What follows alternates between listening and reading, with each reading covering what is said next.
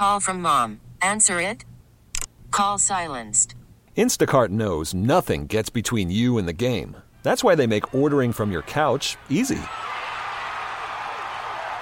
Stock up today and get all your groceries for the week delivered in as fast as 30 minutes without missing a minute of the game. You have 47 new voicemails. Download the app to get free delivery on your first 3 orders while supplies last. Minimum $10 per order. Additional terms apply. We really need new phones. T-Mobile will cover the cost of 4 amazing new iPhone 15s, and each line is only $25 a month. New iPhone 15s? It's better over here. Only at T-Mobile, get 4 iPhone 15s on us and 4 lines for $25 per line per month with eligible trade-in when you switch. Minimum of 4 lines for $25 per line per month with autopay discount using debit or bank account. $5 more per line without autopay, plus taxes and fees. Phone fee at 24 monthly bill credits for well-qualified customers. Contact us before canceling account to continue bill credits or credit stop and balance on required finance agreement due. $35 per line connection charge applies. See T-Mobile.com. Good morning. Welcome to Spotlight on Maryland. It's your host, Gina Crash, for the next half hour or so, and I'm so excited to welcome back to the show. It's been a little while. It's been a minute, as they say. We have Leah Paley with us. She is the executive director of LARS, is what we call it, but it stands for Laurel, Advocacy, and Referral Services. You've been doing great work there for how many years now, Leah? Yeah, so the organization has been around since 1987, so we're talking about 34 years, and I've been there 10 years. That's incredible. And I'm so excited for people who, may not be familiar with LARS and what you do. And we'll probably refer to, most people just call it LARS just for sake of brevity there, I guess. Yes, easy peasy. Lemon squeezy. You got it. So if anybody hopefully is out there listening this morning and wants to know, what LARS does, please enlighten us all. Absolutely. Yeah. So in 1987, a group of congregations that were located in the Laurel area came together. They were having a similar problem. People were coming to their doors asking for assistance, whether it be food, housing, referrals. And they were not trained, and they weren't as knowledgeable as they knew people within the human service field would be. And so they came together and they started the organization, and it's grown exponentially over the years. So from serving a few dozen people who were centralized in the Laurel community to now serving close to 1,000 households annually in the greater Laurel area. We serve 4 zip codes, and that includes a zip code in Howard County, 20723, a zip code in Anne Arundel County, 20724, and then 2 zip codes in Prince George's County, and that's 20707 and 20708. So we serve all of those zip codes. Individuals can receive food assistance, financial assistance for past due rent or utilities.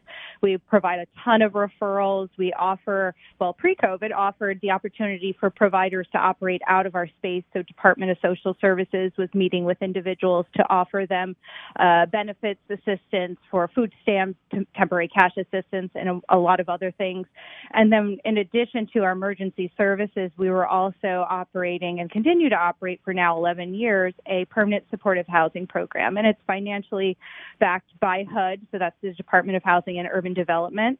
And so we're able to offer housing within the community to individuals who are chronically homeless. So that means they are homeless for at least 1 year or longer. Many of them were living on the streets, out of their cars, in shelters. And we've been able to work with them, place them in their own apartment. They're able to live independently, and then we provide supportive services to them. And those are our primary programs. And in addition to that, more recently, within the last 3 or 4 years, had added an additional program, and that is our self-sufficiency program. And that's a more holistic, long-term, wraparound case management program where we are working with individuals who really want to advance themselves financially, who want to move just beyond that stability piece so that they can have that long-term self-sufficiency. So we're providing, again, referrals, case management, and supports, as well as some incentives to help them achieve their goals. Wow, that's great. So it's not like just getting to the next bill in the pile. It's like coming up with a long-term plan for, being able to thrive ultimately, right?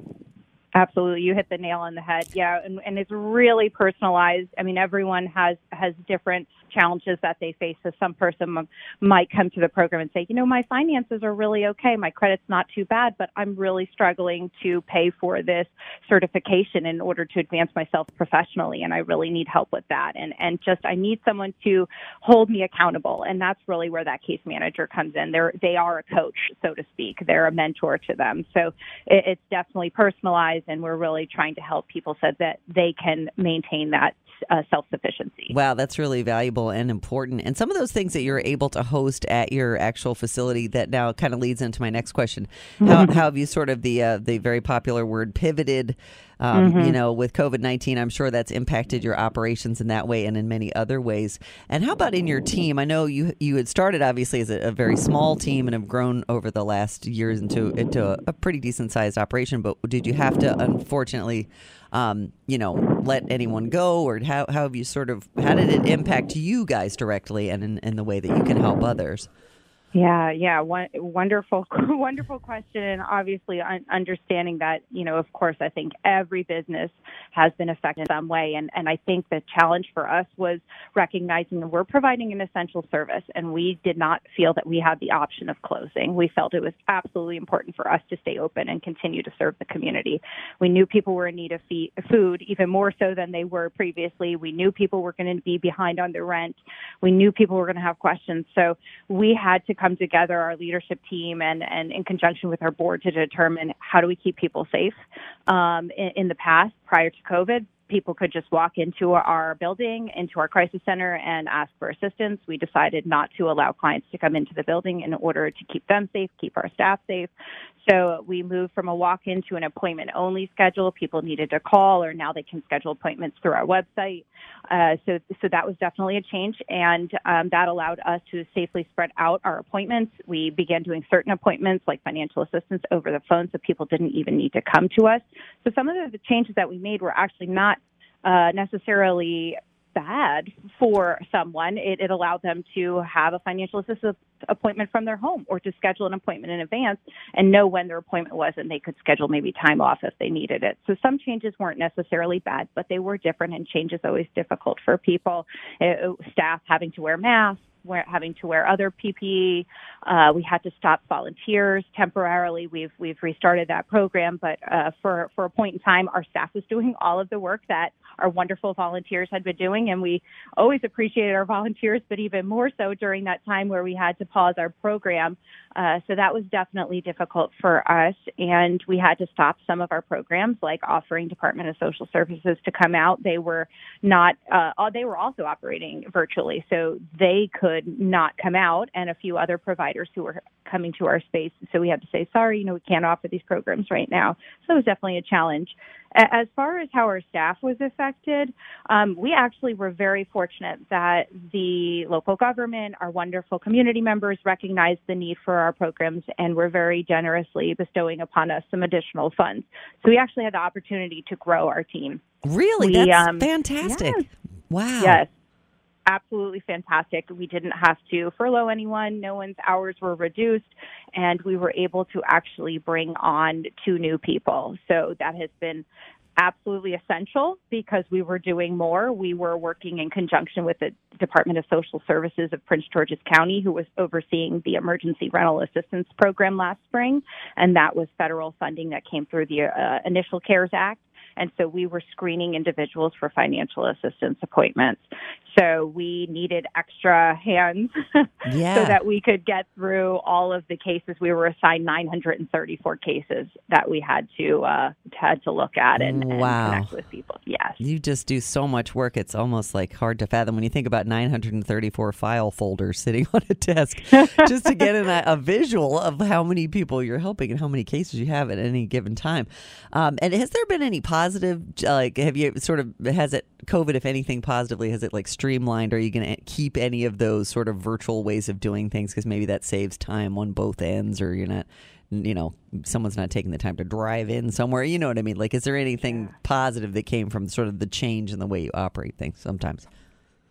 Absolutely. So some of the things like having an appointment that someone could schedule through either our website or over the phone is obviously a lot less time intensive for us in-house, just taking care of appointments, and it allows us to be more prepared, streamlined. So that's something we definitely discussed that when we reopen, and we definitely want to reopen soon and be able to offer people the opportunity to come back in our building, because that face-to-face connection is really important. And the things that someone might disclose to you in person person is just a lot different than what they're going to do when they're talking to you over the phone or you're standing outside handing them a bag of food. So it really is absolutely essential. But we do think that some of the processes that we've adjusted really have been helpful to us, and some of the maybe additional services that we've been offering. We've been partnering with the Greater DC Diaper Bank, and we had received an initial shipment of 40,000 diapers, which, in addition to that 934 file cases, you're also thinking, wow, your space must be filled with diapers, and it surely was. So to continue that partnership for as long as possible, because that's been absolutely essential. We've been able to get out, thousands of diapers every month to community members. So things like that we definitely want to keep. That is wonderful. And if people are hearing this interview now, they can also listen to it again. We're going to be putting it up on our website at todays1019.com with a photo that you were kind enough to send me with your volunteers sort of sorting through those 40,000 diapers, and just to give people kind of a visual about what you're doing. And that's a fantastic partnership. It sounds like you're going to continue and keep up with outside of the pandemic as well, right? Yes, we're very hopeful, and we're very grateful to partners like that, as well as the city of Laurel, which has been absolutely phenomenal to work with. They really stepped up and stepped in really quickly after the pandemic began and brought together a lot of our community partners. And they really were focusing in on the food insecurity, and were making food, additional produce, and other items available to us and other partners on a fairly regular basis, and offering through some of their employees and services, drive food to seniors in the community who are not feeling very safe coming out of their homes. So the city would come to our office, pick up the food, and drop it off to seniors in the community. So things like that, as well as partnering with us to be able to offer financial assistance to prevent evictions. We've been very grateful to them. Gosh, that's also important. And how have they changed of the community since COVID-19? Have they increased, I would imagine, because of the pandemic? Yes, absolutely, especially when it comes to that financial assistance. I think with the food insecurity, it's obviously a huge need, but I think a lot of both government and organizations like LARS recognize that and really stepped up, and I think people in the community were like, yes, I want to donate food, and it seemed like a more tangible service to be able to step up and step in and to offer to help fill that gap. So I do see a lot of food pop-up locations within the city, across the county we're in, and other jurisdictions. But I think with the financial assistance program, that has been more of a struggle for individuals in the community to identify resources that are offering that type of service. And a lot of the programs that are funded through the federal CARES Act and that emergency rental assistance program, some of it's a little bit more elusive and confusing. So I think that has been a struggle. And so we have been at this point able to adjust, and our case managers are having 21 appointments per week, and so that we're looking at over 80 appointments, 80 new financial assistance appointments each month. And just to give you some context, that was maybe half to a third of or more that now than what we were doing prior to the pandemic. So we're definitely seeing the need increase exponentially, and our appointments are backed up, into the following month. So we're at least a few weeks out. But we've been able to do more because there's been more money available to us from funding partners like the city or the county or wonderful community members. So we've been able to offer more financial assistance to people who are behind even more. Most people are behind 3 or 4 months, as opposed to maybe 1 or 2 months when they were coming to see us prior to the pandemic. Yeah, that's really overwhelming. It's easy to get behind, and that is so true. And even with a stimulus, that could be, a quick fix for one payment or something. But honestly, every little bit helps. I get that. But once you get behind, it's just, it's tough. And, that being said, what new challenges do you anticipate seeing once the eviction moratorium is lifted at the end of March, which we're coming up on in just a few days? Gosh, that seems like a big thing that you're working on, I'm sure. Yeah, it's frightening. I know for us, and I can only imagine for someone who is behind on their rent and thinking ahead just a little over a week. I did have the opportunity to speak with a board member who talked with me about a partner that they're working with, who I guess might have the inside scoop on this, and that it sounds like hopefully, no promises, but hopefully the moratorium will be extended. But assuming that right now it is not. We're really just anticipating even more calls and really having to ramp up even more so our efforts. And so we've tried to pivot even more and make sure that we have enough volunteers in place to help with some of our other services so that our case managers can focus on the financial assistance requests. We've also internally had conversations. I've had conversations with the board about the need to tap into reserves or additional unrestricted resources that we have on hand so that we can rise up to the challenge of meeting the growing requests. And being such an established organization like LARS is, being around for 34 years, you have access to, I'm sure, a lot of nonprofits, unlike you, because you've been able to, grow a little bit and you've had that support of the community and the additional funding necessary. But a lot of nonprofits we hear and talk to are really struggling as well, and they're trying to help people who are also struggling. So, if there's a little bright light in there, it is that you have sort of that power behind, your resources and all that you've done over the years, that sort of, it's got to be helpful that when you pick up the phone, they're like, oh, yes, how can we help? You hear LARS and you're like, okay, I'm going to talk to Leah Paley. They do great work. That's got to be a good feeling. Absolutely. We are so very grateful to the individuals in our community who have really supported us and helped us be successful. It would not be possible without the individuals who believe in and recognize our work. And I truly do feel like people who have access to our services feel like when they do call us that even if we can't help them directly, we can offer a resource. I mean, I personally help to manage our Facebook page, and we oftentimes receive inquiries, requests for assistance through the page, and often they're not eligible because they don't live in our service area. But I'll always ask, where do you live? And try to find something that is in their community so I can say, okay, this is the best number for you to call because you're in this community. Or, hey, we might not be able to do anything, but this other provider that we're partners with is phenomenal, and this is a great resource for you. And they always say we're all in this together, but that's so true. And that's where I think I would say the referral services part of your name, Laurel, Advocacy and Referral Services, comes from. And now might be an important time to tell people to your website if they're interested, laureladvocacy.org, and those social media platforms like you were talking about, managing your Facebook, which is great that you're getting in there and doing that, and people can reach out because a lot of people are still using Facebook for that purpose. And Instagram, Twitter, LinkedIn, you name it, you've got those direct links on your website, and all of the other things that you guys do and the services you provide. People can log on there when they have a minute and check that out. And as we're talking about, things sort of, getting back to normal, it all kind of is a lot vaccine dependent. Have you sort of been involved at all in the sort of the equity of the distribution of the vaccine, or is anybody coming to you in that process of how to get vaccines to people that need them and making sure that they're available to people who need them and all that? I know it's a huge problem that nobody really has the answer to yet, but has your work sort of crossed over into that area at all? A little bit. I will say it's more about awareness and making sure that we're sharing information with our clients using the platforms that you just named, as well as email. We have a lot of our clients have shared their email addresses, so we're making sure that as we receive updates to share them with clients.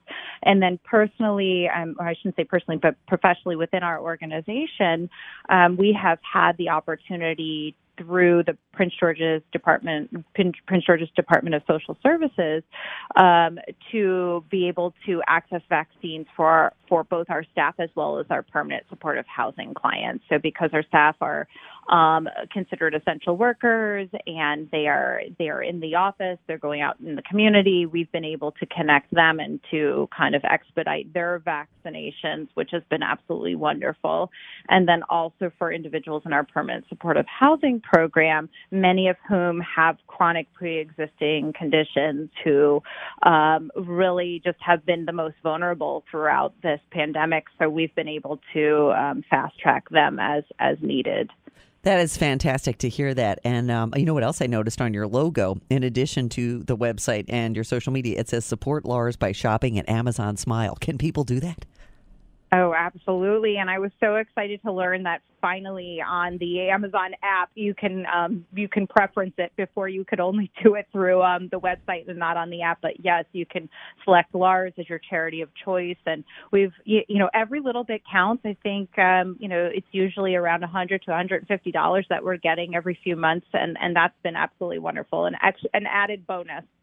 Yeah, that's fantastic. It takes a minute sometimes for the app to catch up with, and we don't always have a desktop computer popped up if you're, just on your phone and need that. So that's excellent. And that is does that break down on your website, laureladvocacy.org, sort of your current needs and what you're looking for right now? Or I'm sure financial donations are always welcome.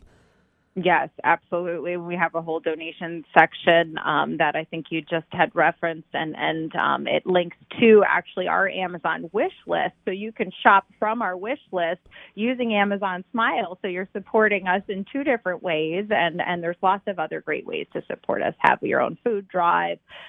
Perhaps you want to, around the holiday season, adopt a family. There's lots of different ways to support the organization. That's very cool. I'm sure, do you have any of those heartwarming stories we see on the news about kids that are getting food drives together? Other kids don't want to see other kids hungry. There have been some wonderful national stories about that as well. I'm sure that you have personal stories or moments that really stand out to you when you think about the past year and the challenges and the people that you've helped and the people that you've met. Maybe if you could paint a picture for us and tell us about some of those wonderful families and kids and parents and everybody who's just trying to do the best they can. Absolutely. I feel like so many just came to mind, and I'm going, which one do I want to highlight? So I'll start with the one that happened most recently.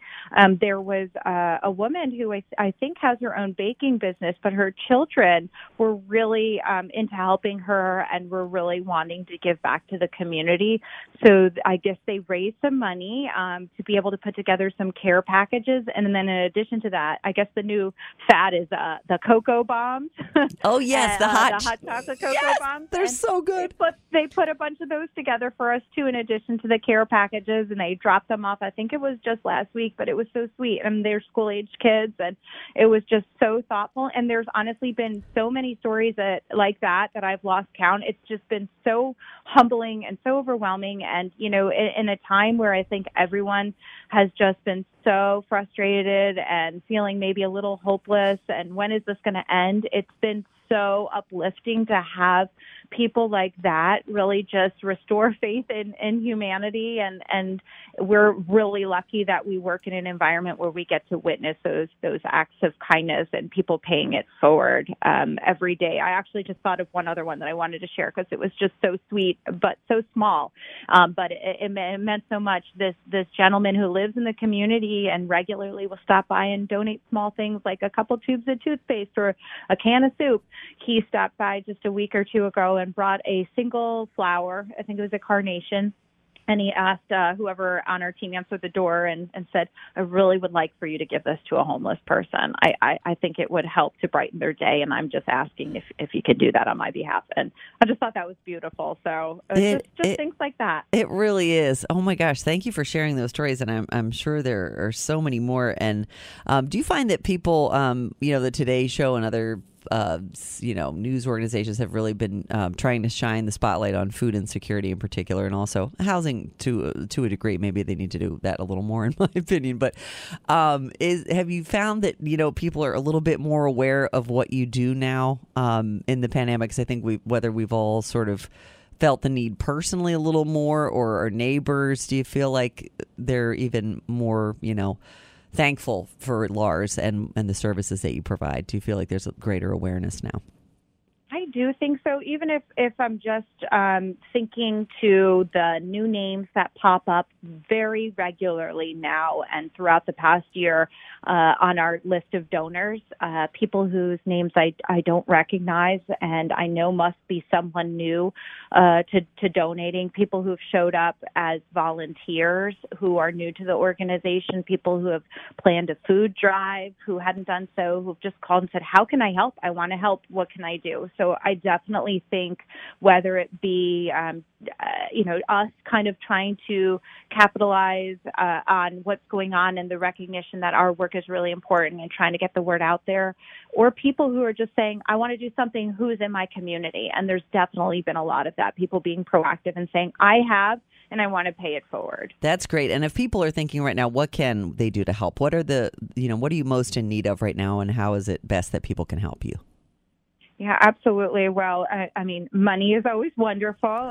We obviously, as we've been talking about, are putting it right back to work in our community by helping people with things like rental assistance and also by purchasing food to be able to give through our pantry. But people also can give to us by providing us with food assistance. If you don't live in the Laurel community, then you can go to our Amazon wish list and you can order some of the items on our wish list. We have things like food, we have toiletries, we have diapers.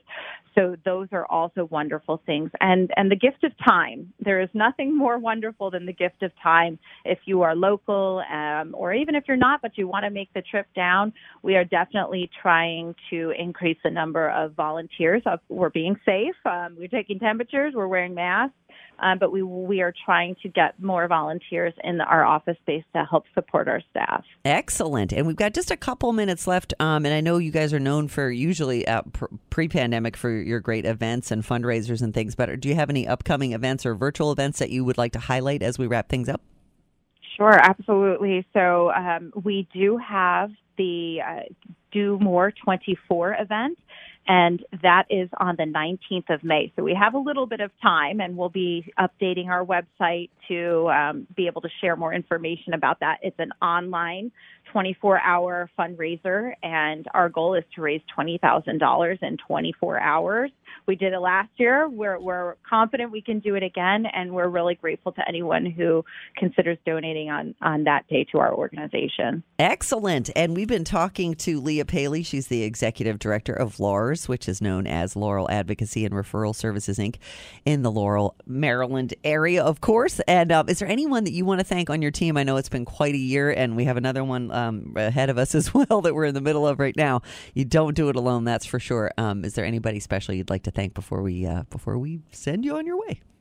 Absolutely. Well, I think there'd be too many names to go through, but you are right. I have not done it alone, not even close.